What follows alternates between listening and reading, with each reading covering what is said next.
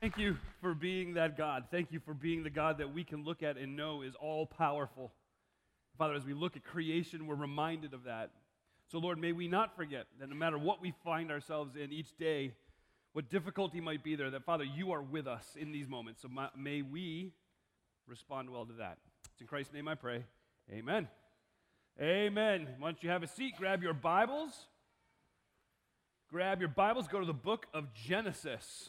We are beginning what may be a decade-long series in the book of Genesis. Just kidding. I think I'm just kidding. I have no idea. We'll see what happens. Genesis, we're going to be doing something a little different in our approach for this week and next week. What I want to do is do both Genesis chapter 1 and chapter 2 this week and next week. This week kind of running through some of the specifics and allowing you to have some opportunity to ask questions to be answered next week. Now, I'll be honest, I've anticipated a few questions for next week already. We'll see if those are the ones that you actually ask. But as you are sitting here this morning, I want to give you an avenue to ask those questions. And instead of having you throw paper airplanes at me or shout me down, instead, let me do this. Here is a text number that'll stay on the screen for most of this morning. If you are sitting there listening and you have a question about Genesis chapter 1 or Genesis chapter 2, we encourage you to text that question to 904-404-2365, and today, and only today, you get a special discount deal of 2 questions for 1.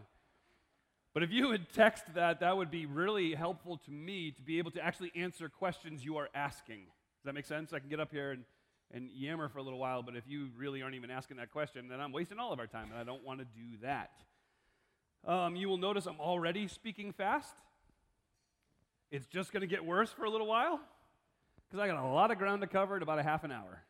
So buckle up. Here we go. Let me read. I'm just going to read Genesis 1 this week. Next week I will read Genesis 2. And yet both weeks I'm going to be talking about Genesis 1 and 2. I think it'll make sense as we go through. Genesis chapter 1. It starts like this. In the beginning, God created the heavens and the earth. The earth was formless and empty. Darkness covered the surface of the watery depths, and the Spirit of God was hovering over the surface of the waters. Then God said, "Let there be light." And there was light. God saw that the light was good, and God separated the light from darkness. God called the light day, the darkness he called night. There was an evening. There was a morning. Day 1. Then God said, "Let there be an expanse between the waters, separating water from water." So God made the expanse, and he separated the water under the expanse from the water above the expanse, and it was so. God called the expanse sky. Evening came, and then morning, the second day. Then God said, "Let the water under the sky be gathered into one place, and let the dry land appear." And it was so. God called the dry land earth, and the gathering of the water he called seas, and God saw that it was good. Then God said, "Let the earth produce vegetation, seed-bearing plants and fruit trees on the earth bearing fruit with seed in it according to their kinds." And it was so. The earth produced vegetation, seed-bearing plants according to their kinds, and trees bearing fruit with seed in it according to their kinds. And God saw that it was good. Evening came, and then morning, the third day. Then God said, "Let there be lights in the expanse of the sky to separate the day from the night. They will serve as signs for seasons and for days and years. They will be lights in the expanse of the sky to provide light on the earth." And it was so. God made the 2 great lights, the greater light to rule over the day, the lesser light to rule over the night, as well as the stars. God placed them in the expanse of the sky to provide light on the earth, to rule the day and the night, and to separate light from darkness. And God saw that it was good.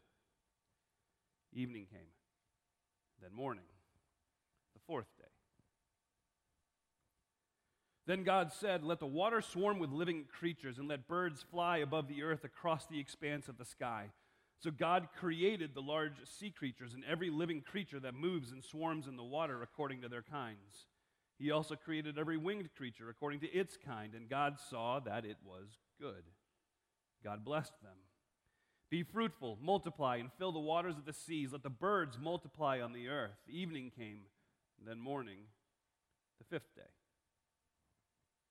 Then God said, "Let the earth produce living creatures according to their kinds, livestock, creatures that crawl, and the wildlife of the earth according to their kinds." And it was so. So God made the wildlife of the earth according to their kinds, the livestock according to their kinds, and all the creatures that crawl on the ground according to their kinds. And God saw that it was good. Then God said, "Let us make man in our image, according to our likeness. They will rule the fish of the sea, the birds of the sky, the livestock, the whole earth, and the creatures that crawl on the earth." So God created man in his own image. He created him in the image of God. He created them male and female. God blessed them. God said to them, "Be fruitful, multiply, fill the earth, subdue it, rule the fish of the sea, the birds of the sky, and every creature that crawls on the earth."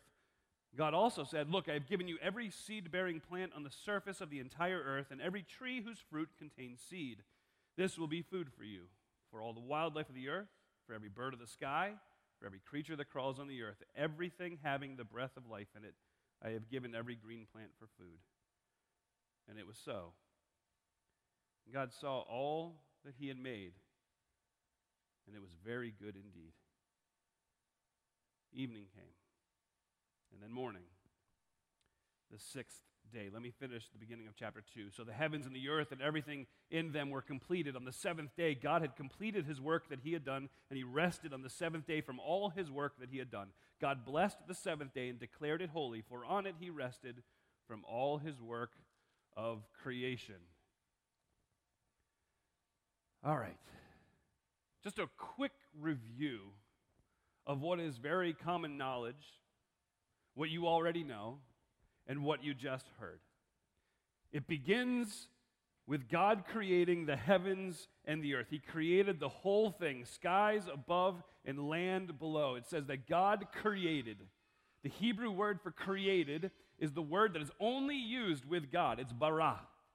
It's the only that word is only used of God's creative ability, creating something new, creating something fresh, creating something perfect. Because of this one fact, man can make, right? Man can form, but we need pre-existing materials to create something. Only God can create something from nothing. And that's what you see in Genesis 1. It talks about the Spirit of God hovered over the watery abyss, that the earth was formless and void. It was formless. It was empty. And so now God is hovering over this formless and empty creation. What does formless and empty mean? It means disorder, darkness, total chaos. Think of a teenager's room. Parents, let me give you a little Hebrew to use with your teen's room. It's an awesome little phrase, and that's what formless and empty in Hebrew is this. Tohu vabohu. So you just walk in tonight and be like, tohu vabohu. And they'll know. Actually, they'll think you've lost your mind, but that's all right. And then you start in verse 3 all the way to 31, and God begins to answer the problem of tohu vabohu. Or sorry, got it backwards. Tohu vabohu. There we go. Because you noticed that, didn't you? He begins to answer the problem of formless, of chaos, and empty. And with a simple word of his mouth, he called things out of nothingness into being. Don't let that get old. With a word. And as you look at days 1 through 6, every day addresses that problem of formless and empty. And he's going to, instead of formless, he's going to form. And then he is going to fill what he has formed. And here's just a little bit of a way to understand that. He goes days 1, 2, and 3, he's creating the form. Days 4, 5, and 6, he's filling those forms that he created, and they're parallel. I'll lay it out for you right here in front of you so that you can see it. It says he formed and he filled. And here on day 1, he created light. He created day and night. And on day 2, it says that he created this expanse to separate the waters, the sea and the sky. The sea and the atmosphere. And he called that expanse the sky. On day 3, he created dry land. He had caused dry land to come out. And then a little bonus creation on day 3, he made plants. And then he's going to go through and he's going to fill those things. Day 4, what he does is he fills the light, the day, the night that he created. He fills that with sun, moon, stars, celestial bodies to rule over the day and to rule over the night. He fills what he has formed. On day 5, he fills the sky and the sea. He creates birds and fish. And on day 6, he fills land with animals and with man. It's no longer tohu vabohu, because that's how God works. He steps into chaos and utter confusion and brings order. It's what we celebrated last week. In the middle of what was the most confusing of times, he declared the biggest victory of all time. Because that's what God does. As you read through the creation account, you see the time limits of each day being set. It was evening, and it was morning. It was evening, and it was morning. And every time God looks at what he created, he declares it was good. It was good. And then he gets to the end of his creative process in verse 31 at the end of day 6, and it says he looked at his entire creation and he said, whoo-hoo, very good. Now kind of back up a little bit. You go to verse 26 of chapter 1. God says, let us make man in our image. So the question needs to be asked, who is us exactly? Who is us exactly? If you look closely at the account of Genesis chapter 1, you see the triune God at work. God created. There's God the Father. The Spirit hovered over the watery abyss. There is the Holy Spirit. And then you see Jesus as God spoke. Okay, Frank, I was with you till that one. Well, don't forget what John 1 says. In the beginning was the Word, and the Word was with God, and the Word was God. He was with God in the beginning, and nothing was made that has ever been made except through the Word that is Jesus Christ. So I understand this is a little side thing, and I can get way off topic, but if you try to fit the Trinity in your head, it will hurt. If you're sitting there and you're like, I just can't get all the pieces to fit, praise God. Because once one of you is like, I understand the Trinity perfectly, everybody else should separate from you and watch for lightning. Doesn't mean we shouldn't keep wrestling with it. But our God is so massive, so big. He is eternal. He is holy. He is unchanging. He is ever present. He is all powerful. And if you think that God fits in your 3-pound brain, you are an arrogant person. Celebrate the mystery. Rest in it. After God creates man and woman, he celebrates with the first poem in Scripture, verse 27. So God created man in his own image. He created him in the image of God. He created them male and female. He's singing the beauty of his creation. He's singing the beauty of the highlight of his creation in creating humanity and creating male and female in his image. And here, just let me help you for a second here. If you double-click on chapter 1, verses 26 and 27, what opens up is chapter 2, starting in verse 4. Because what you're looking at in chapter 1 is kind of the narration event of creation. And then as you look into chapter 2, what you see is the poetic version of creation. Let me explain it this way. It happened in Exodus chapter 14 and 15. The Israelites escaped through the Red Sea in Exodus 14. In Exodus 15, they write a song about the deliverance that God has shown them. And in that song, there are details that weren't mentioned in chapter 14. You go to Judges chapter 4, you've got the account of Sisera being murdered by Jael with a nail. In chapter 5, you've got the women singing a song about this deliverance from this evil dictator with details in chapter 5 that weren't in chapter 4. Maybe a modern-day illustration will help. If you ask me about when my kids were born,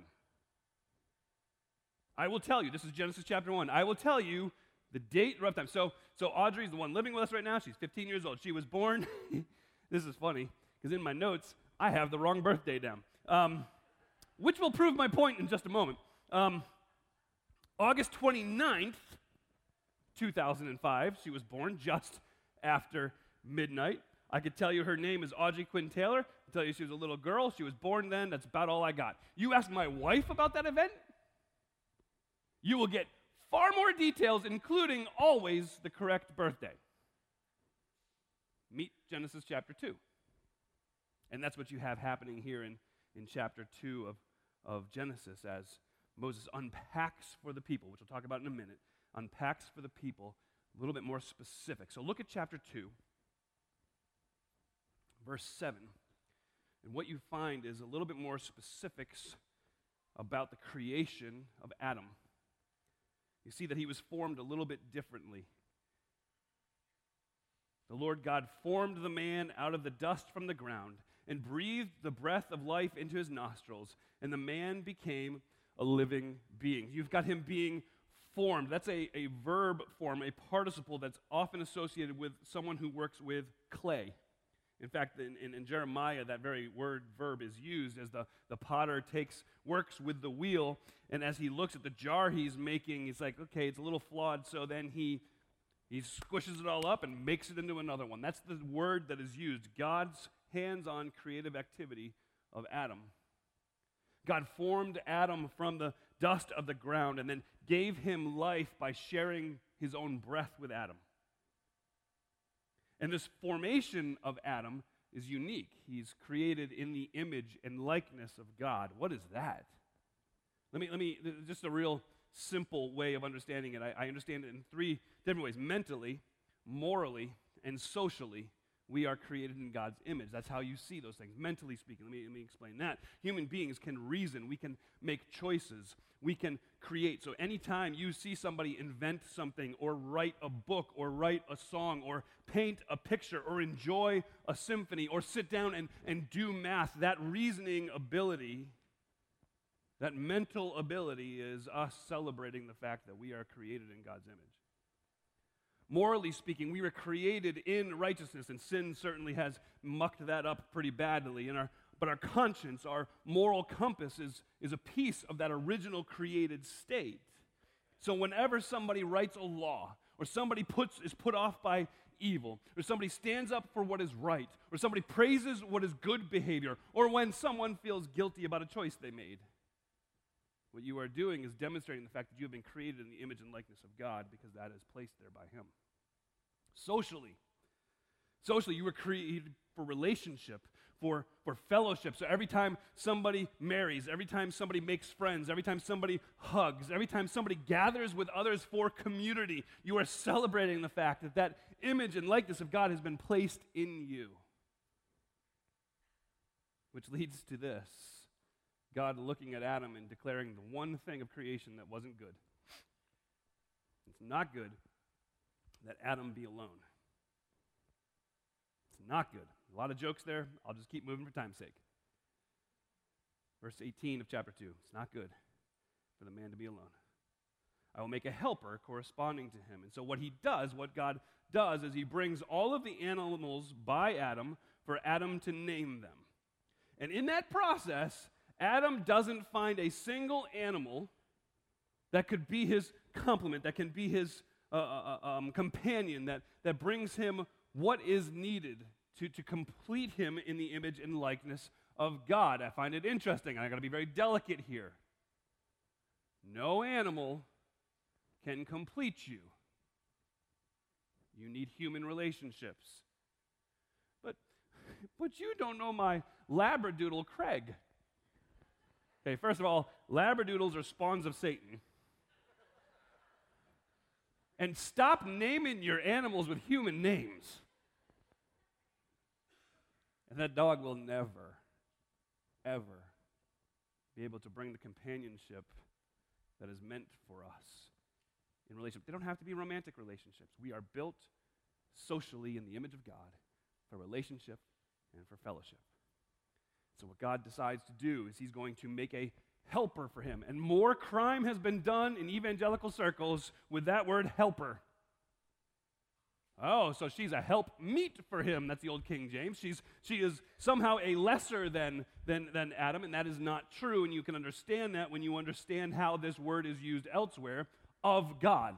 You get to Exodus chapter 18, and what you find is Moses saying, this is how we got out from Pharaoh. He has said, The God of my father was my helper. Time out. Does that mean God is somehow lesser than Moses because God helped him?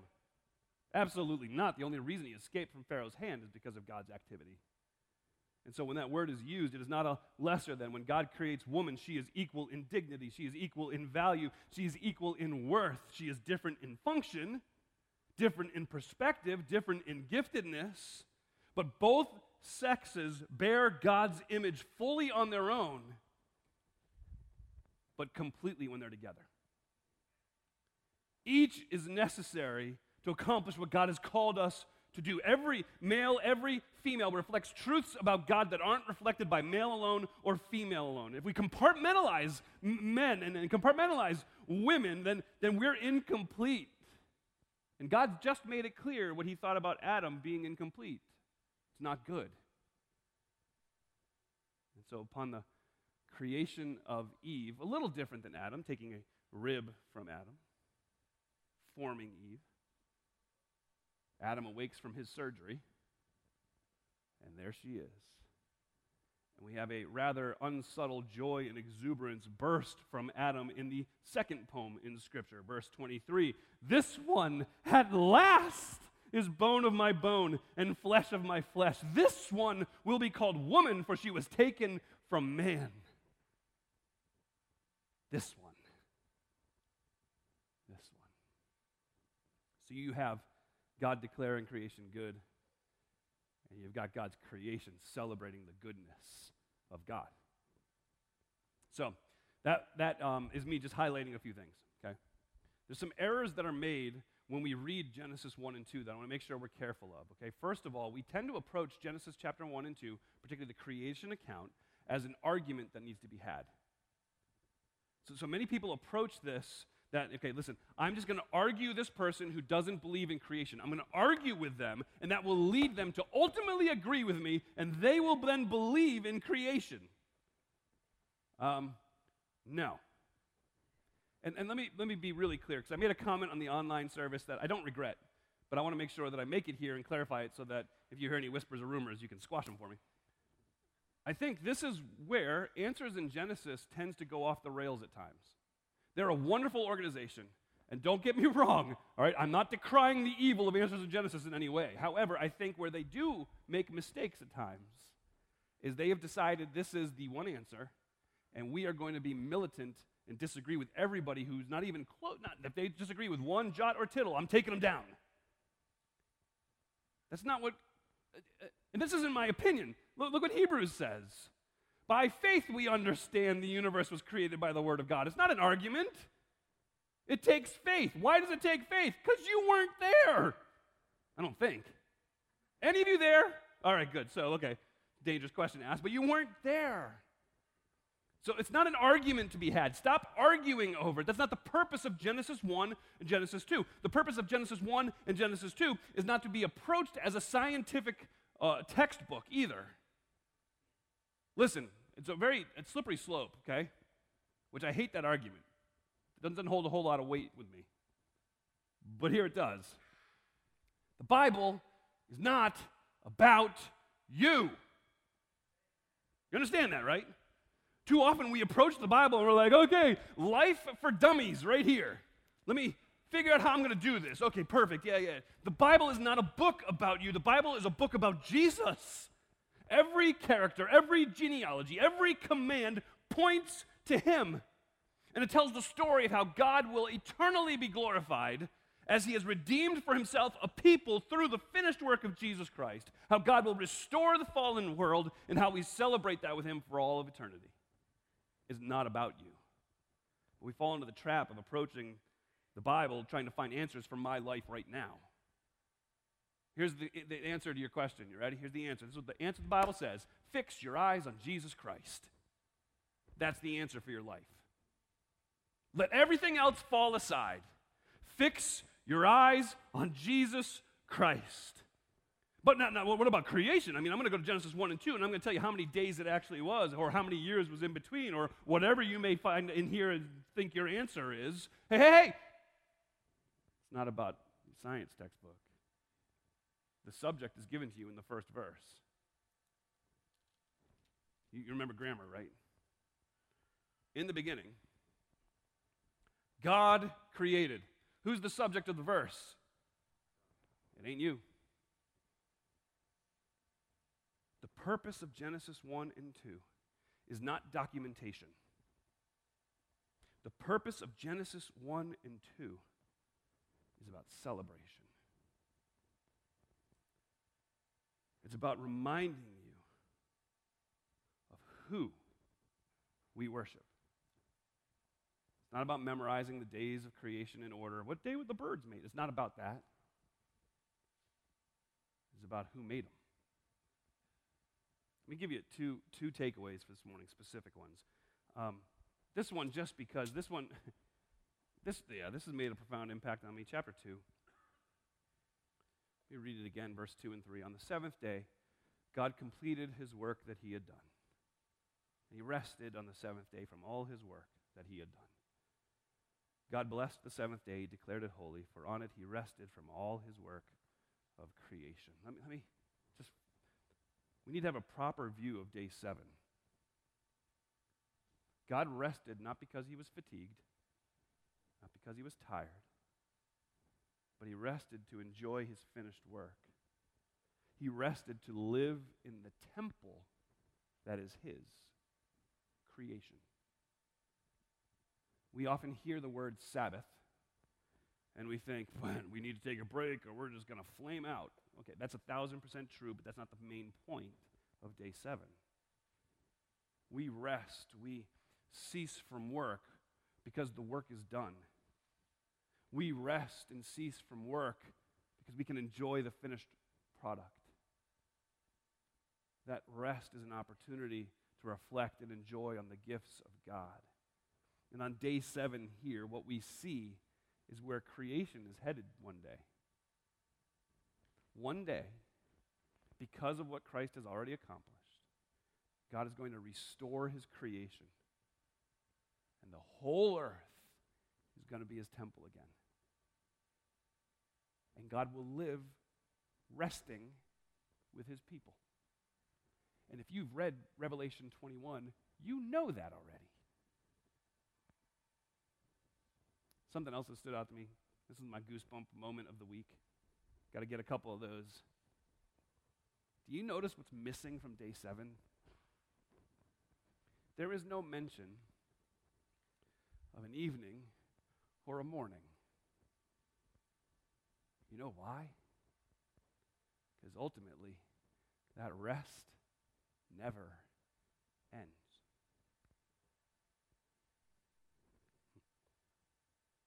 The goal of all of creation, the end result of all of creation is to live with perfect rest as God is in our presence. So let me end with this. This is kind of like the beginning, but I'm going to do it now instead. How's that? Genesis was written by a man named Moses. Ever heard of him? Moses wasn't sitting there with a steno as God created him, like, got it. Okay, that just happened. He's not a reporter. What he's doing is he is writing a theological work to a group of people who had just gotten out of Egypt. And he's saying to these Israelites who had just gotten out of Egypt, let me remind you of who your God really is. Because while you were in Egypt, your head got jacked up a little bit. In fact, we see this in Joshua, as Joshua tells these people, fear the Lord, worship him in sincerity and truth. Get rid of the gods your ancestors worshipped beyond the Euphrates River and in Egypt. Worship just the Lord. So you see that these poor people had gotten off track. And so what Moses is saying, listen, he's not one of many gods. He's the God. He's not just the God of the Israelites. He is the one true God for all of mankind, for all of creation. What Moses is doing is he is writing a theological worship guide for his people. Not so they get focused on what day the birds were created, but they would see God for who he is in a world that continues to miss the point. Theologian Dr. B.B. Warfield actually helped me a great deal in his explanation of this and the mistakes that we tend to make. Somebody forms a window places it in a home. And you happen to go and review the window. You're there, you're looking at this new window. And the mistake that we tend to make is we walk into the home and we begin to look at the window and we're like, oh, there's a little bit of a blemish right there. And oh, it's interesting. What's it made out of? How many panes are there? I mean, how does it reflect the sunlight? How does it? And in fact, the window was placed there so you could look through it at the beautiful mountainside. But you're not looking at the mountainside. You're too busy inspecting the window. Too many of us have made the mistake of looking at the window instead of looking through it. This is about Him. This is about the one who is eternal, who has been since the beginning and will have no end. This is about the one who is personal in His creation of you and I as He formed us. This is the one who is sovereign over all things, creating skillfully with a single word. This is the one who is omnipotent and powerful enough to whisper the name of a star. And it showed up. So what should you do? What should your response be to looking through this window? Fear Him. Psalm 33, the Lord merely spoke, and the heavens were created. He breathed the word, and all the stars were born. He assigned the sea its boundaries, and He locked the oceans in vast reservoirs. What should our response be? Fear Him. What should our response be? Remember who you are. Let me jump to the next one here. When I look at the night sky, I see the work of your fingers. I see the moon, the stars you set in place. What are mere mortals that you should think about them? Human beings that you should care for them? What should your response be? Remember who you are. What should your response be? May the glory of the Lord continue forever. The Lord takes pleasure in everything that He has made. The earth trembles at His glance. The mountains smoke at His touch. I will sing to the Lord as long as I live. I will praise my God to my last breath. Praise the Lord.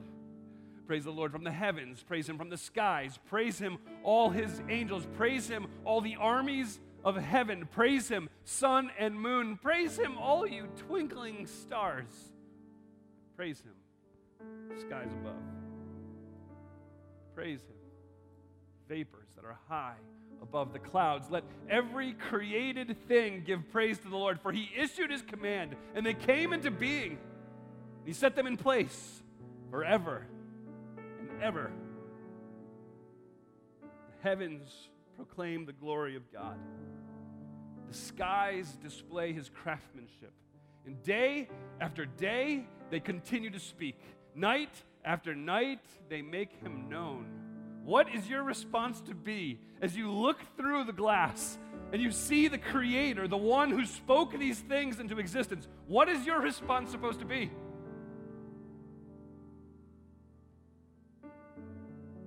Worship Him. Bow down and kneel before the Lord your Maker.